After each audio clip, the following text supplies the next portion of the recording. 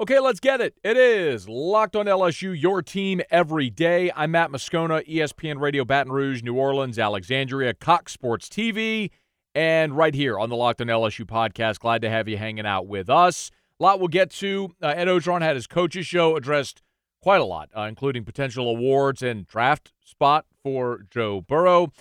We talk also about Ed Ingram's return and if he could, in fact, surpass Adrian McGee. We'll get some perspective from a 14-year NFL veteran in Todd McClure, and more honors already pouring in for LSU, and why not so far in this season when you're top 5 and you're setting all kinds of offensive records. But Ed Orgeron on his coaches show was asked about Joe Burrow and about the Heisman and also about potentially being the starting quarterback for the Saints. And all of this sort of has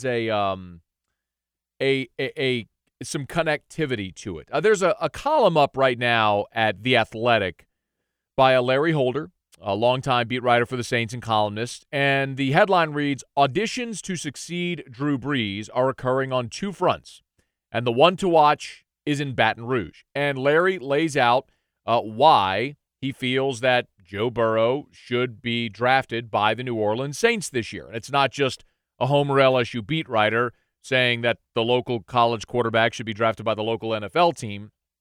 He goes into a lot of detail about the style of play that Burrow has shown, obviously working with Joe Brady, some connections between the staffs, and there is a very natural transition that makes sense. Speaking of which, Ed Orgeron would have an opinion on this because Ed coached under Sean Payton for a season with the Saints before he went back to college football, and was asked about if he could see Joe Burrow being a quarterback for the Saints. Hey, you know what? I know this. I know Coach Payton's an excellent coach. I love the Saints. I can't make that decision for him, but if he would be a New Orleans Saint, I know that Coach Payton would love working with him and the talent that they have there. Hey, we're running the Saints passing game, so we wouldn't have to coach him much. Just let him go. But those decisions got to be made down the road. But Joe's a great young man.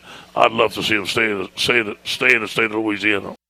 Maybe the most interesting note there is that Orgeron acknowledges we're running the Saints passing game. I mean, in essence, that's true. There wouldn't be much of a transition there. For what it's worth, if you're wondering, what sort of the draftniks say, Matt Miller from NFL Draft Scout tweeted on Thursday morning, Joe Burrow, this is the entirety of the tweet, Joe Burrow has been more impressive than Justin Herbert or Jake Fromm, the Oregon and Georgia quarterbacks, respectively. And I don't think anybody would argue to the contrary. The numbers certainly speak to that and the type of development that Joe Burrow has had so far. And I have heard some argument to the contrary, which suggests that Burrow is right now, his numbers are a product of the system they're in. I just flatly disagree with that. And I'll give you a case in point. I'll use the most famous play of the season so far, the 3rd and 17 against Texas when he threw the touchdown pass to Justin Jefferson. Pressure in his face, Burrow steps up, moves to his left, defender hanging on his leg, off balance, timed, perfectly accurate throw to Jefferson with a defender in front of the receiver, and he places it perfectly. That's a play, moving in the pocket, avoiding the rush, staying poised, delivering an accurate ball in the face of pressure. All of those things, that's an NFL throw. If you look to the contrary, look at the play a year ago which sealed LSU's loss at Florida. Similar circumstance where Burrow threw an interception in the face of pressure in a very similar late-game situation. The point is his pocket presence, his ability to move within the pocket, his awareness, his arm strength, his accuracy, it's all drastically improved, or at least it's on display this year. So I would not be surprised at all if Burrow continues at this pace, goes to the Combine, goes to the Senior Bowl, wows NFL teams, and works his way into being a first-round draft pick. That would not surprise me at all if that transpires. Now, in the meantime, Burrow obviously has more work to do, and Ed Orgeron was asked, as you might expect, about the Heisman Trophy and Joe Burrow's possibilities there. Well, like I said before, I do believe that he deserves all the credit that we can give him. He's an excellent young man. I've been fortunate to be a part of 4 Heisman Trophy winners. 3 of them are quarterbacks. And Joe has all the qualities that they had. He has all the intangibles. I do believe that when you get into the Heisman race, it all depends what your team is doing, how big of a game you win, the championships that you win. So we got a lot of things left to go. And I think if you would ask Joe, the number one thing that he wants to do is win. He's not interested in individual awards. The thing Ed said there that's obviously the most relevant is you've got to be playing and winning meaningful games in November. And it looks like at this point LSU will have that opportunity when the calendar flips to November to be in that position, provided they can take care of Florida and Auburn in Baton Rouge in a road game at Mississippi State. For what it's worth, the latest Heisman odds via Westgate Superbook, Tua Tagovailoa from Alabama currently at 9-5. He's the leader with a 35.7% chance of winning the Heisman Trophy. Joe Burrow, next, 7-2 odds, 22.22% chance of winning the Heisman Trophy, followed closely by Jalen Hurts at 4-1, Justin Fields at 8-1, and there's Trevor Lawrence at 12-1. The first non-quarterback on the board is Jonathan Taylor at 14-1, and Texas quarterback Sam Ehlinger at 30-1. The aforementioned Justin Herbert and Jake Fromm each at 40-1 right now to win the Heisman. Play well in November, win games, continue on this trajectory, and Joe Burrow is going to have a great chance to win that award. And that's something I don't think anybody would have ever thought that we'd say about an LSU quarterback. All right, it is the Locked On LSU podcast, your team every day. We'll knock out a quick break, come back. I do want to talk a little further about the offensive line. Ed Ingram's return, the job Adrian McGee has done so far. You'll hear from Ed Ogeron and 14-year NFL veteran Todd McClure on the matter next. Locked On LSU, your team every day. March Madness is right around the corner. If you want to win your office pool, you need to stay caught up with all the college basketball action with the Locked On College Basketball Podcast. Every Monday, Andy Patton and Isaac Shade recap the biggest stories in college basketball, keep you up to date on the NCAA tournament bubble, and get you ready for the upcoming week of games. From the Big East to the Mountain West and everywhere in between, Andy and Isaac have college hoops covered on the Locked On College Basketball Podcast. Available on YouTube and wherever you get podcasts. Part of the Locked On Podcast Network. Your team every day. We continue Locked On LSU, your team every day. The biggest news, obviously, from this past weekend was the fact that Ed Ingram reinstated to the LSU football team and that Ed Ogeron is working him back into practice now with an eye on potentially regaining a starting job, something that Ed Ogeron on his coach's show on Wednesday night reiterated. You know, we're going to give him a shot to earn a starting spot again. Obviously, he's a fantastic player. We were so excited for him. He had a great practice yesterday, a great practice today. But right now, Adrian McGee is still the starter. Now, once he beats him out, and which it may happen, Adrian could be a backup left tackle, backup left guard, backup right tackle. So he provides us some depth on our team. Did you hear Ogeron say, once he beats him out, and it may happen? It almost feels at this point like a foregone conclusion. Like the coaches understand Ed Ingram is a better player, and ultimately he is going to win back that starting job at left guard, and it's going to make the offensive line better. And maybe the benefit is that McGee and Badara Traore give you a couple of swing offensive linemen that make you deeper at that position. But it certainly feels, listening to Ed Ogeron, like it's a foregone conclusion that Ed Ingram is going to reclaim a starting job on that offensive line. But Ed did also talk about Adrian McGee and the job he's done. Believe it or not, I ran the scout team when I was an assistant coach here, and Adrian was on the scout team with me, so me and him go way back. So it's good to see him have success. He's an excellent young man. He's going to graduate, end up with a great career at LSU. I couldn't be happier for Adrian McGee.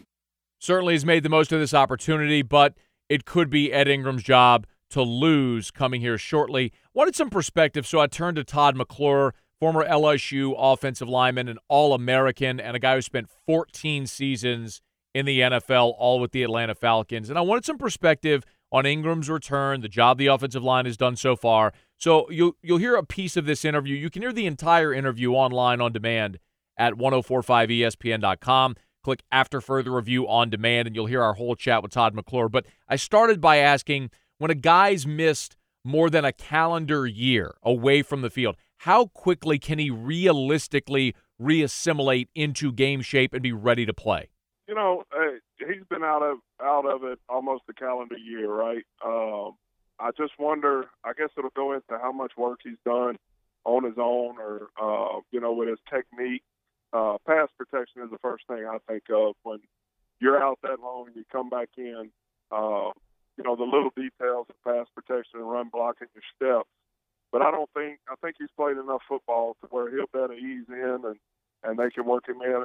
This offense scores so quick, so I don't think the conditioning will come into factor right away. But I look forward to seeing him inserted back into that line. All right, so I was going to ask, would it be conditioning? Would it be technique? Would it be just the physicality? Is that a question? That you have to sort of remember what it's like to be hit again? No, I don't think the physicality part of it is going to be a big problem for him. The thing when you asked me to come home, the first thing I thought about was the technical part of it. Your steps in run blocking and your sets, your pass sets, and your hands.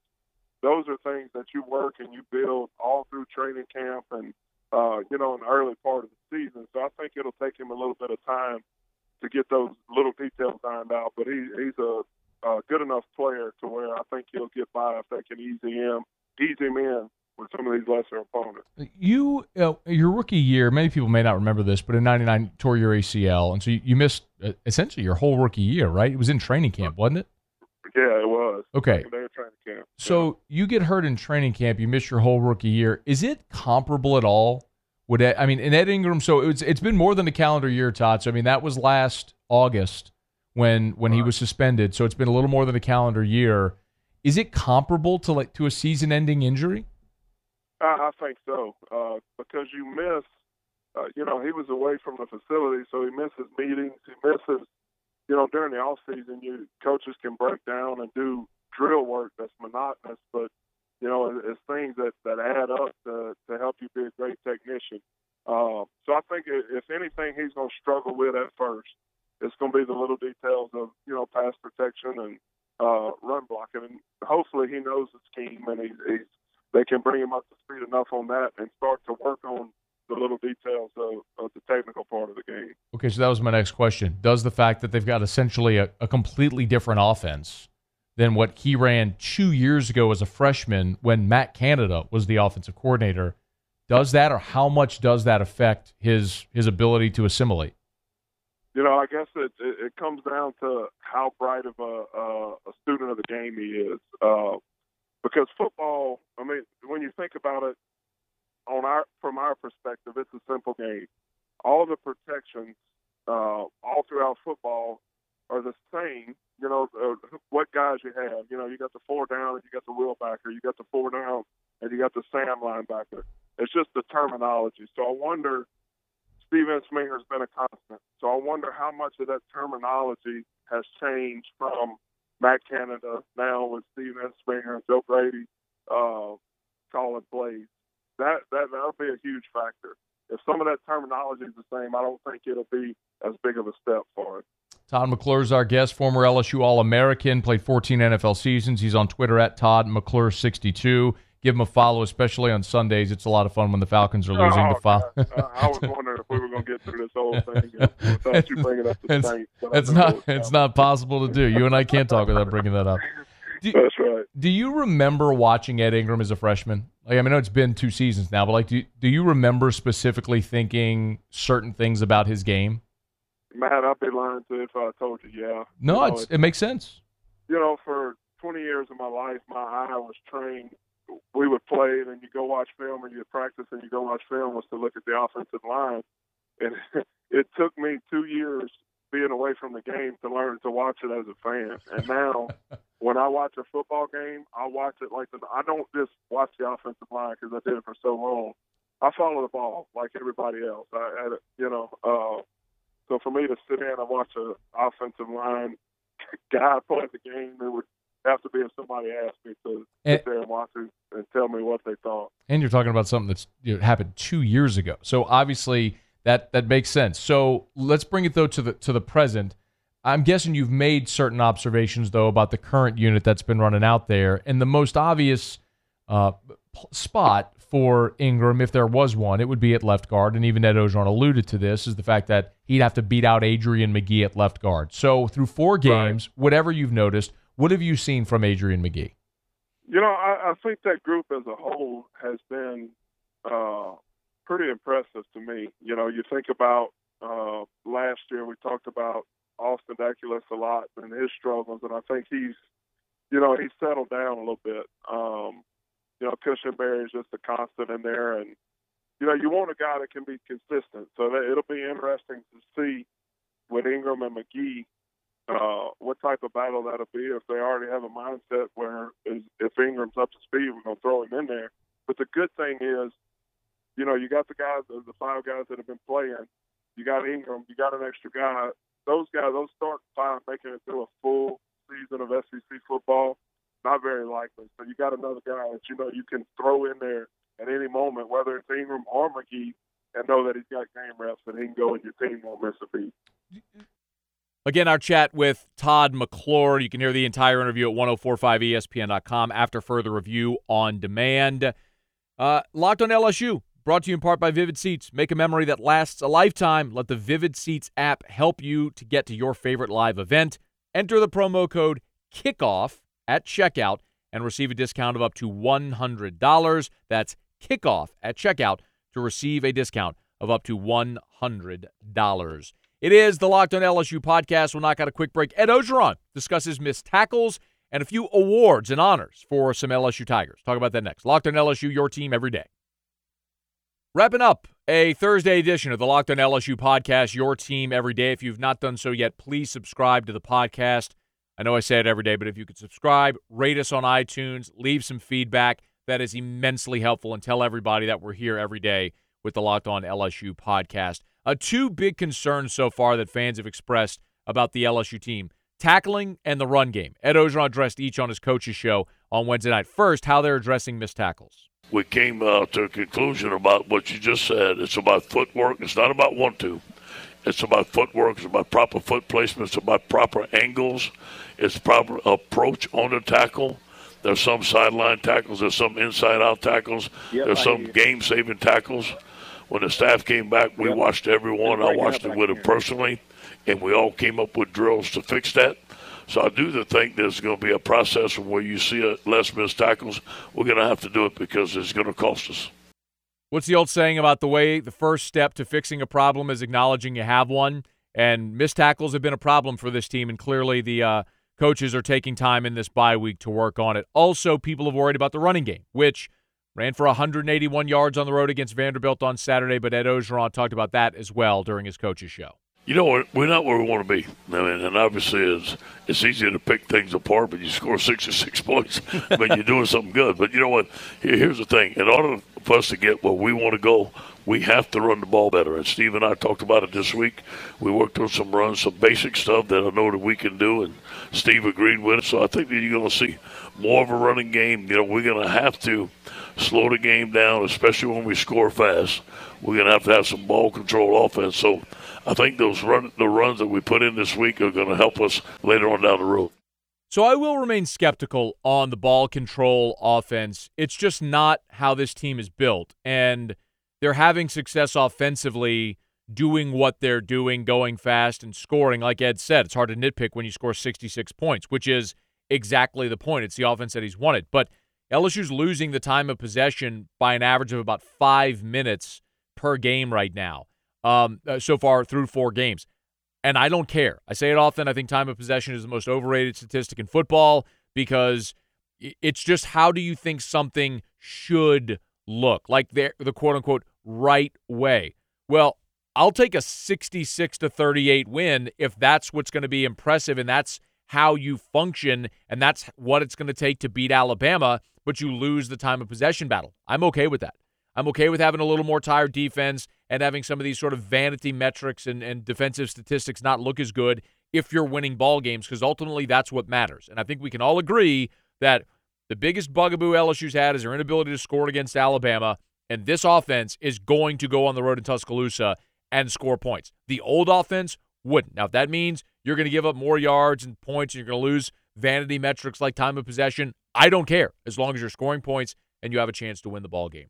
A big part of that this past weekend, of course, was Jamar Chase. He has been added to the Biletnikoff Award watch list now. So the LSU receiver joins Justin Jefferson on the Biletnikoff watch list, which is very cool to see. He goes the best wide receiver in college football.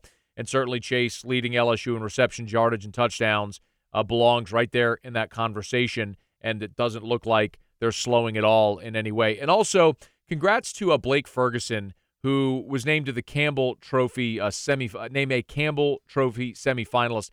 That's the academic Heisman. It marries the great academic student athletes and also great players. Rudy Neiswanger won that award back in 2005.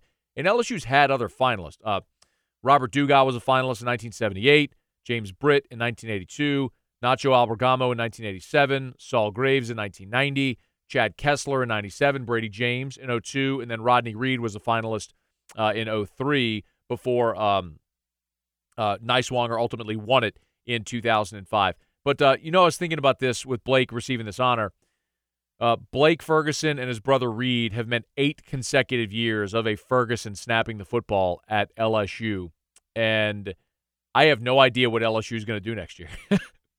You almost wish that Kevin Ferguson and the Ferguson clan had maybe had another male 3 or 4 years removed, so that way LSU could have another 4 years, another son, another Ferguson long snapper. But after the very first snap of Blake's career, I believe it was against North Texas back in 2013, he never had an errant snap after that, and I'm not sure that Blake's had one in his entire career. So it has been just a pillar of stability and consistency for the last 8 years at that spot. So, and congrats to Blake Ferguson, much deserved honor here as a Campbell Trophy semifinalist.